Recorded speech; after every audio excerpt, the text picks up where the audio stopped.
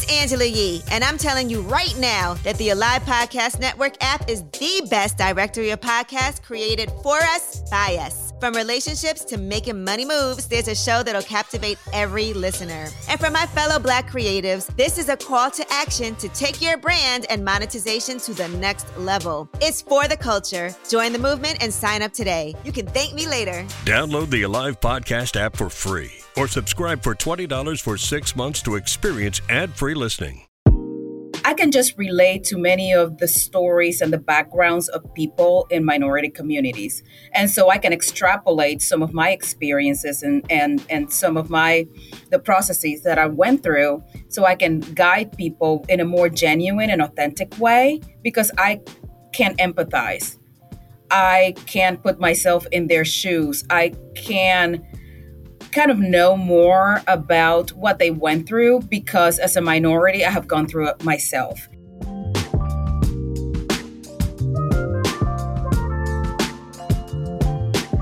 Welcome to Sex and Color, the show featuring all things sex and sexual wellness from BIPOC voices in the field. I am your host, Adrielle Collins. I am an LPC, sex therapist, coach, educator, struggling PhD student, and self-proclaimed sex nerd. I am also the owner of Melanin Sex Therapy in Dallas, Texas. I am so excited to get into today's episode. Today, we're going to hear from Dr. Tanginika Cuascud, or Dr. Tangi, about sexual surrogacy. You've probably heard a thing or two about sexual surrogacy in the media, but you've likely asked, what the hell is it? We're going to be telling you that and everything you need to know about it and so much more. Spoiler alert, it doesn't actually involve sex. So let's get into it. Dr. Tangi is a clinical sexologist, sexual health educator, and surrogate partner therapy facilitator. She's the founder and principal of Texas Sexual Health and a health provider at Renewal Medical Centers of North Texas and Dallas. And perhaps more importantly, she's the woman taking my podcast virginity. So, hi, Dr. Tangi. Thank you so much for being on the show. How are you today? Hello, I am so happy to be here. Thank you for the invite. And I am so happy to be taking your podcast virginity. Yay. So, first question.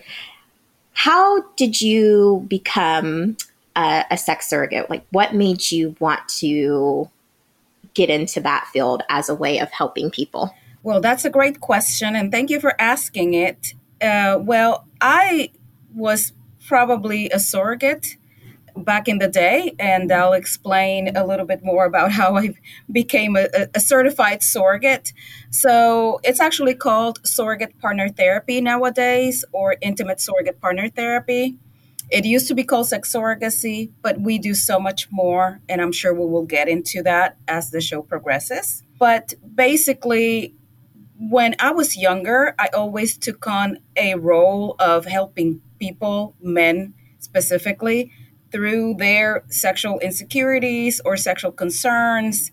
And I kind of took them by the hand and guided them through the process of reclaiming their intimacy and sexuality and understanding things and working on some skills. So I was doing that intuitively, but I did not know that there was such a thing as a sex surrogate or a surrogate partner facilitator. And when I went to school to do my doctorate degree in sexology, I actually came across a book about the first male surrogate, sex surrogate, and I was intrigued. I was actually very excited, and it resonated with me. And I thought, this is something that I want to do. This is something that I have been doing. And I like therapy in general. However, surrogate partner therapy is something that allows people in a very safe environment to actually practice and acquire skills that otherwise they wouldn't be able to access. So that was an appeal to me, to be able to have that practical experience and help guide people in a very concrete way through their sexuality and their sexual wellness journeys. So that's something that definitely called me to the field. And it's beautiful work. I love it. It's probably my favorite thing to do in the world is to be a surrogate. That's amazing. And I think that you are absolutely right. So, as a sex therapist who doesn't do intimate partner surrogacy, after the talk work is done, I would say it's usually my men, right, that come in and they are like, well, I've never learned how to do this, or my wife doesn't like it when I do that, or it's just they are wanting extra guidance that therapy may or may not necessarily provide. So it sounds like intimate partner surrogacy, that is something that helps fill in those gaps. And so how do you see intimate partner surrogacy like working hand in hand with sex therapists like myself? That actually is part of the model. We cannot be surrogates without a licensed practitioner overseeing the whole process. And this is for a few reasons. It is not only for checks and balances as far as the ethical boundaries of the process, but also to support that client throughout the process. Obviously, as we know, there's a lot of things that would make people come to a surrogate partner therapy situation. People who have had maybe past sexual trauma, maybe past familial abuse, maybe body deformations, just you name it. There's a lot of reasons why somebody would come and seek these services. And so, as such, when we're working with a hands on approach, inevitably there's a lot of emotional and mental stuff that will come up. And as a surrogate, we cannot undertake the role of the therapist. So the client has to have a therapist on their side, also supporting and guiding and providing that extra stepping stone into that development process. And also, as a surrogate, I have to communicate with the therapist to strengthen areas of concern, just to make sure that we're working hand in hand for the betterment of that client. Sometimes the licensed therapist is the one who brings about certain concerns or areas for me to work on, and vice versa. Sometimes I find things in the process and I communicate with the licensed therapist that is attending the whole process, and I let them know, hey, something came up during our last session. You may want to address this with the client. So we just want to make sure that there's no confusion, that this client is totally supported emotionally, mentally, and that we're providing the fair and just care for this person so they can fulfill their intimacy goals. Yes, yes. It all goes back to therapy, and like therapy working hand in hand with this experience. And that is why I put the spoiler alert, because I think when most people think about intimate partner surrogacy, or even as it used to be called, sexual surrogacy, like the first thing their mind goes to is like, you're sleeping with people, or like, this is a person where I go to have sex with. So could you talk more about what intimate partner surrogacy isn't? Yes. So that's very funny that you say that. I think there's a lot of people who have in their minds that we're just here providing sex services, that we're just here. I think that was sex therapy too. Right. We open the door in lingerie and red lips and pearls. Yes. And we just invite people in, and it's all a sex party after that. And it's further from that situation. Mm-hmm. So basically, this scenario, surrogate partner therapy, is not sex work. So it's not us providing tricks or working on an a la carte menu and clients just coming to us and saying, hey, can you teach me how to do oral sex? Which is something that I have gotten over the years. I usually send them somewhere else. I tell them to look elsewhere for other resources, maybe in the community, but that's not something that we do. We come here also to help people who are pretty much desperate many times. So I don't want to take away from the actual clients that we have. They are very accomplished, many of them. They have accomplished many great things in their lives, but they do carry this insecurity inside. They feel like a fraud because, in one hand, they're able to navigate the world in many other ways, but in their intimacy, they're lagging. They're missing something. They don't feel whole. They have these gaps that they don't know how to fill. Not everybody is an intuitive lover. We're not equipped. We're not born with just the tools to become instantly great, absolutely amazing lovers. And so they come with a lot of humility. They come with a lot of nerves and embarrassment and shame and guilt. They come with a lot of trauma, many of them. They come with a lot of questions that they haven't been able to answer many times. So we have to know a lot about the human psyche. We have to know a lot about emotions. We have to know about how the body works, how the mind works, how the brain works. So we have to really guide this person through those processes, which are very, very hard for these clients. It's very hard for them to knock on the door and make that first appointment. So they're not here just to get their virginity over with. They're here to learn. They're here because they want to be a bona fide intimate partner for somebody else later in life. And they know that they have things to learn so they can bring their best to the table in that regard. So definitely no sex work. We're not performing tricks. We are doing a lot of things that for a lot of people may sound like, oh, you're just doing, just hand caress and a foot caress and a head caress. I mean, what is that? You're just teaching people how to feel. You're teaching people how to be in their bodies, how to accept that they are sexual beings, how to accept that they have a sexuality that is their right to exercise in the most ethical way possible. You are helping people realize their intimacy and sexual potential. You are helping people just feel as human beings, because many of them don't, just because they feel like they don't have the tools to be loved and accepted by somebody else. So this is a very long and drawn out emotional work that we do, and it takes a while.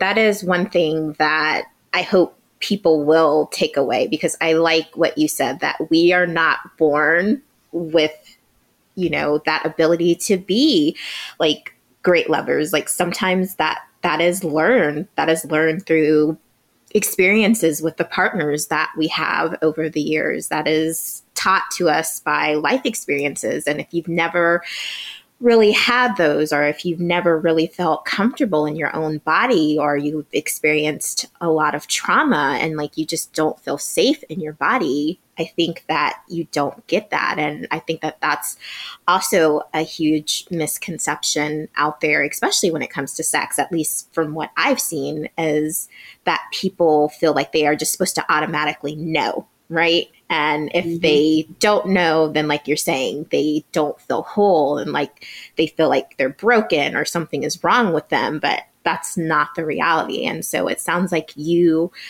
give people for the first time a safe space to be curious about their bodies and about themselves, and just to admit, like, I don't know, and it's okay that I don't know, and this is why I'm here seeking out these services. So I'm snapping along with you, Dr. Tangi.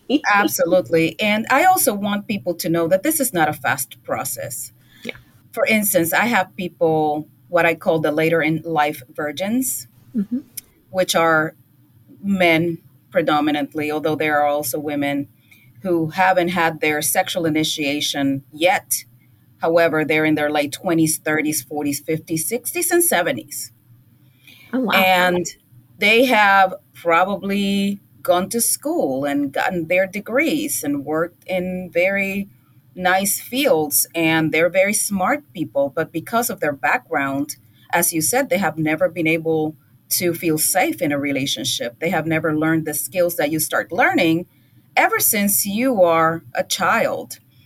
And they come from environments that are very dysfunctional. They come from environments that didn't lead them to feel safe or have permission to have those experiences. And so when they get here, they are starting from zero. So basically, you can have a 50-year-old or a 60-year-old who has never had any sexual contact, has never learned anything about sex, is scared to even think about it, but that they know that they want it. And so the process for them, I mean, imagine they have a lot of years to catch up with. And so on average, I can have somebody here, and this is like the minimum is 6 months, but I don't think I have ever had anybody for 6 months. Usually it takes them a full year to go through the program and to slowly build up not only the skills, but the confidence to actually go out in the world and start pursuing opportunities for dating, for getting to know other people. Usually, I am the first person who accepts them the way they are, the way they come. And we go through that acceptance process for themselves as well. If you are not able to accept yourself the way you are, then it's very hard for you to trust that others will. And if you were never modeled that, and it's even harder. So basically, what we're doing as surrogates is modeling what a healthy, functional, fulfilling, intimate relationship is like in all its manifestations. So it's not only about touch and pleasure, it is about acceptance, it is about communication, it is about consent, it is about being able to negotiate and navigate those situations with somebody else who is totally different than you. It is about taking risks, managing rejection. It is about seeing that there are possibilities where you didn't see any, that there are opportunities to go meet people, have platonic and also romantic relationships potentially when you didn't see that that was possible for you. It's absolutely beautiful and life altering and transforming. And I cannot speak more about it because, I mean, I would drive people crazy. This is absolutely transformative work. And I wish that more people would know about us so they would come to us and continue on these journeys in their lives to fulfill their sexual potential. Yes. And, hopefully, I know you do like a lot of speaking engagements and things like that. And that was the purpose of me wanting you to be on this podcast, because like what you said there was super powerful too. And it sounds like the end game is not just teaching people how to be sexual or to have active sex lives. It is about relationship building at the end of the day. It is about building that safety and acceptance in one's own person first before you can go out and start to seek relationships with other people. And I also like the fact that you also teach people how to handle rejection, because I feel like that doesn't get talked about enough when it comes to dating and sex. Sometimes with people, they get rejected so many times, they feel like they are doing something wrong, or it's the other person, or they should just give up altogether. And I don't really feel like there are too many spaces out there that provide and that equip people to handle rejection and to accept that, yeah, rejection sucks, but it's part of the process. And how do you keep going even though you've been rejected, even though you're a 50-year-old virgin and you haven't had any type of sexual contact? So I do agree with you that this is very life-changing. And as far as goals go, is it like the client sets the goals, or you work together to come up with a set of goals, or are there no goals? Or how do you know when it's time for a client to be discharged from your services? So from the very beginning, that's a very important question. From the very beginning, I am very transparent about how the process goes and that the process has a beginning and it will have an end. So that's clearly specified from the get-go, from before they become clients. Yeah. Usually for me particularly, I have my MO, I have, my own method of doing things.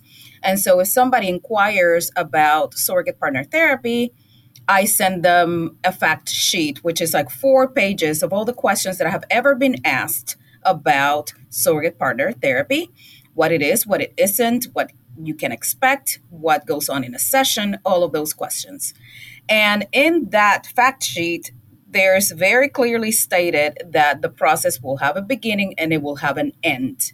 We work collaboratively, or however you say that word, Yeah. to come up with the end of the process. So it's not something that I do in isolation. It's not something that I just decide, because it's very important for that client to not only feel involved, but feel empowered and to feel like, okay, now is my time for me to go and pursue opportunities on my own. So we come up with this end date together. It's not something that I just do arbitrarily. And as far as the goals go, we sit down in our first meet and we go over what brought you here, why are you here, why are you pursuing, what are your goals. And usually there's a set of goals, there's not just one. They can change and evolve sometimes throughout the process, but pretty much everybody just wants to not only pursue a relationship later on, but the most important thing that they want is to feel like they are a sexual being and that is okay. Yeah. That they have a sexuality that they haven't tapped into, and they want to know what that looks like. They want to know what that feels like. They want to know how can they take space in the world by being sexual beings. And so that's probably the most important goal that everybody has. Everybody wants that confidence. Everybody wants to know that in spite of their challenges, their past, their current condition, they are worth it. They have worth, they have value. And so most of them, probably all of them, that's what they pursue. But we work on that together. And it's very important to set those clear goals and expectations so they can move throughout the process with the confidence that they're achieving milestones that they set out for themselves. Yes, that's awesome. And I have like so many more questions, but I know we are running short on time. But real quick, trans folks and the LGBT community, how does sexual surrogacy work with those folks? And is that a population that you work with as well? That is such an amazing question. Thank you so much for asking it. I have personally worked with the trans community, awesome, especially after transitioning. And so for many of them, it's very important now that they have claimed a body that they feel more comfortable in, that they agrees more with what they feel inside, that is more congruent with who they are. Now they have to navigate a new body that they weren't born into. Mm-hmm. So now everything has to make sense sexually, intimately. And so I have worked with people post-transition. I have worked with people who are exploring, not necessarily yet transitioning, but definitely questioning or wanting to transition. And basically what they want is that safety to start exploring, okay, now in my new body, how does this work? How are we going to do this? How am I going to now accept this new body and use it sexually, intimately to form healthy relationships? So there's a lot of work in that regard to be done with the trans community. I think we can provide a great service and be an ally and be a great resource for those folks prior or after transitioning.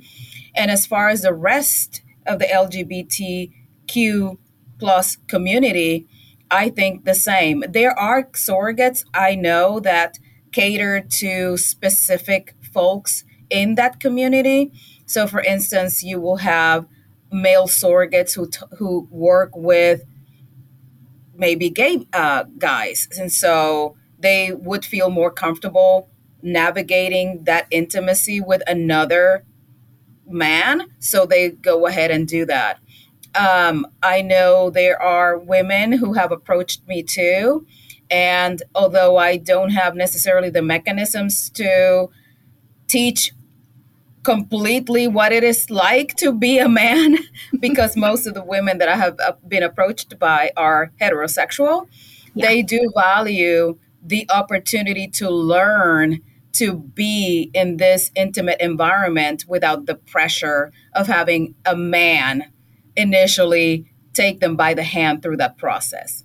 Yes. So there's a lot that we can teach across the board, and it doesn't necessarily matter what genitals we have when we're surrogates, unless obviously the surrogate prefers a certain kind of individual and vice versa, that the client would feel more comfortable. For instance, a woman who would, although she's heterosexual, she would feel like starting out on this journey with a woman is a little bit safer for her than to just go and jump in with a man, for instance. So we have a lot to bring to the table, but absolutely, I would encourage anybody to do that soul searching, not only as a surrogate, but also as a client, and decide for themselves, what is it that I would feel more comfortable with?